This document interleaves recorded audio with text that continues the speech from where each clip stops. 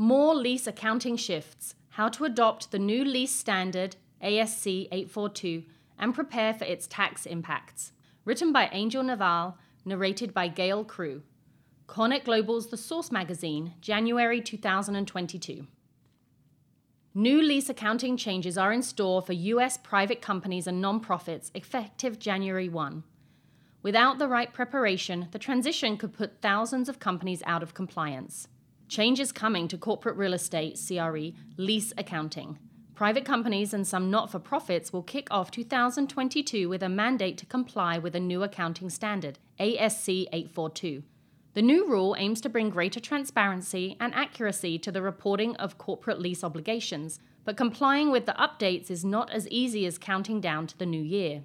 Since the updated standards first went into effect for public companies 2 years ago, numerous surveys have shown these organizations vastly underestimated the time, energy, and effort that is required to implement them. While the new standards have no effect on how leases are treated for federal income tax purposes, organizations nevertheless will need to adjust their tax accounting methods to ensure compliance, and to ensure that leases are appropriate and beneficial when viewed through a tax lens. By focusing on a few key areas of tax accounting methods, private companies and not-for-profits can put themselves on the road to compliance and avoid the pitfalls that have emerged in the public company realm. What makes a contract a lease? Not every lease is clearly labeled as a contract. Although ASC 842 pertains to transparency rather than tax reporting, it has resulted in more contracts and portions of contracts being characterized as leases because of tax implications. That shift will continue as the standard is rolled out to private and not-for-profit organizations. Under ASC 842, organizations will need to perform a separate analysis of the specific facts and circumstances of each lease for tax purposes. Companies should consider whether the significant benefits and burdens of ownership have passed to the purchaser or lessee. Another key consideration is to determine if a lease is actually a sale or financing arrangement. For example, a lease is likely to be characterized as a sale or financing arrangement if the lease is greater than or equal to the remaining economic life of the leased asset. If it is determined to be a sale or financing arrangement, the U.S. Internal Revenue Service will review the lessee as the owner of the leased asset, and the owner must appreciate the property accordingly. In this scenario, lease payments are treated as loan repayments rather than rent expense.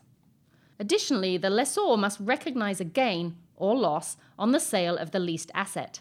Gain-loss recognition can be quite complicated when the lease is treated as a sale for financial reporting purposes, but as a lease for tax purposes. In this case, the lessor would need to calculate book-to-tax differences for 1, the book gain on the sale, 2, rental income for tax purposes, and 3, continuing depreciation for tax purposes.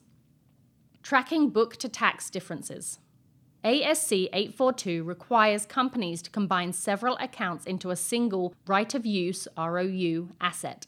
Previously, where companies could easily track timing differences for deferred rent, lease incentives, and prepaid rent across multiple accounts, they will now and going forward need to put procedures in place to analyze those impacts in a single ROU asset account. To ensure that these needs are considered, it is critical for companies to include their tax department and advisors when assessing, selecting, and implementing lease accounting software. A murky future for tenant improvement allowances. Under the new standards, tenant improvement allowances provided to the lessees will reduce ROU asset recognized by the lessee, which effectively reduces rent exposure in future periods, unless the allowance is for a distinct good or service. For tax reporting purposes, companies will need to analyze the benefits and burdens of ownership to determine if the improvements are owned by the lessor or lessee. If the improvements are deemed owned by the lessor, then the lessee will generally ignore the tenant improvement allowance for tax purposes. Furthermore, the lessor will get the benefit of depreciation deductions rather than the lessee. If the improvements are deemed owned by the lessee, then the lessee will generally recognize income for tax purposes under the accession to wealth provisions in Section 61 and get the benefit of depreciation deductions. Lessees may be able to exclude tenant improvement allowances from income under a limited carve-out for qualified lease construction allowances in Section 110. To qualify, the allowance must relate to a short-term, 15 years or less, lease of retail space. Furthermore, the allowance must specifically be used to construct or improve qualified long-term real property in that retail space, and the lessor must agree to treat the improvements as lessor property. The result is the same as if the lessor is the deemed owner under the benefits and burdens of ownership test, but without the compliance cost of the more complex benefits and burdens of ownership analysis. Initial indirect costs.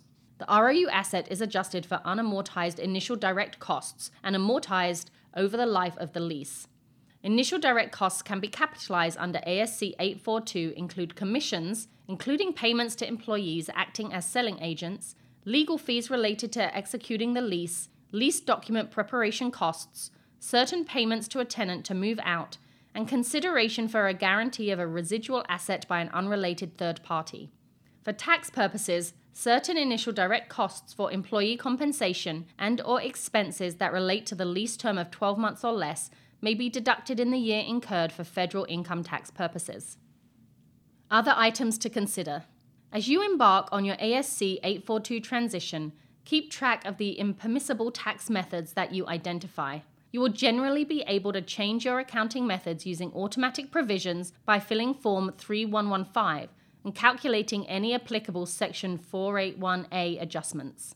Additionally, carve out time for your tax department and advisors to evaluate changes to deferred tax assets and liabilities. The book value of recorded ROU assets and lease liabilities will generally result in recording new deferred tax asset or liability balances. Keep in mind that deferred tax implications will not be considered in the event of ROU asset impairment and/or exit of a lease agreement. Tax accounting rules continue to differ from financial accounting. Organizations will want to consider changes to their processes, templates, and software to ensure that they can gather the required data to apply to and/or conform to the appropriate tax accounting methods. For private companies and nonprofits, there's more than meets the eye in these new rules.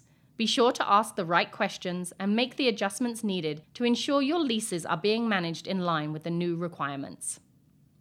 Angel Naval is a Financial Accounting and Advisory Services Director at MGO.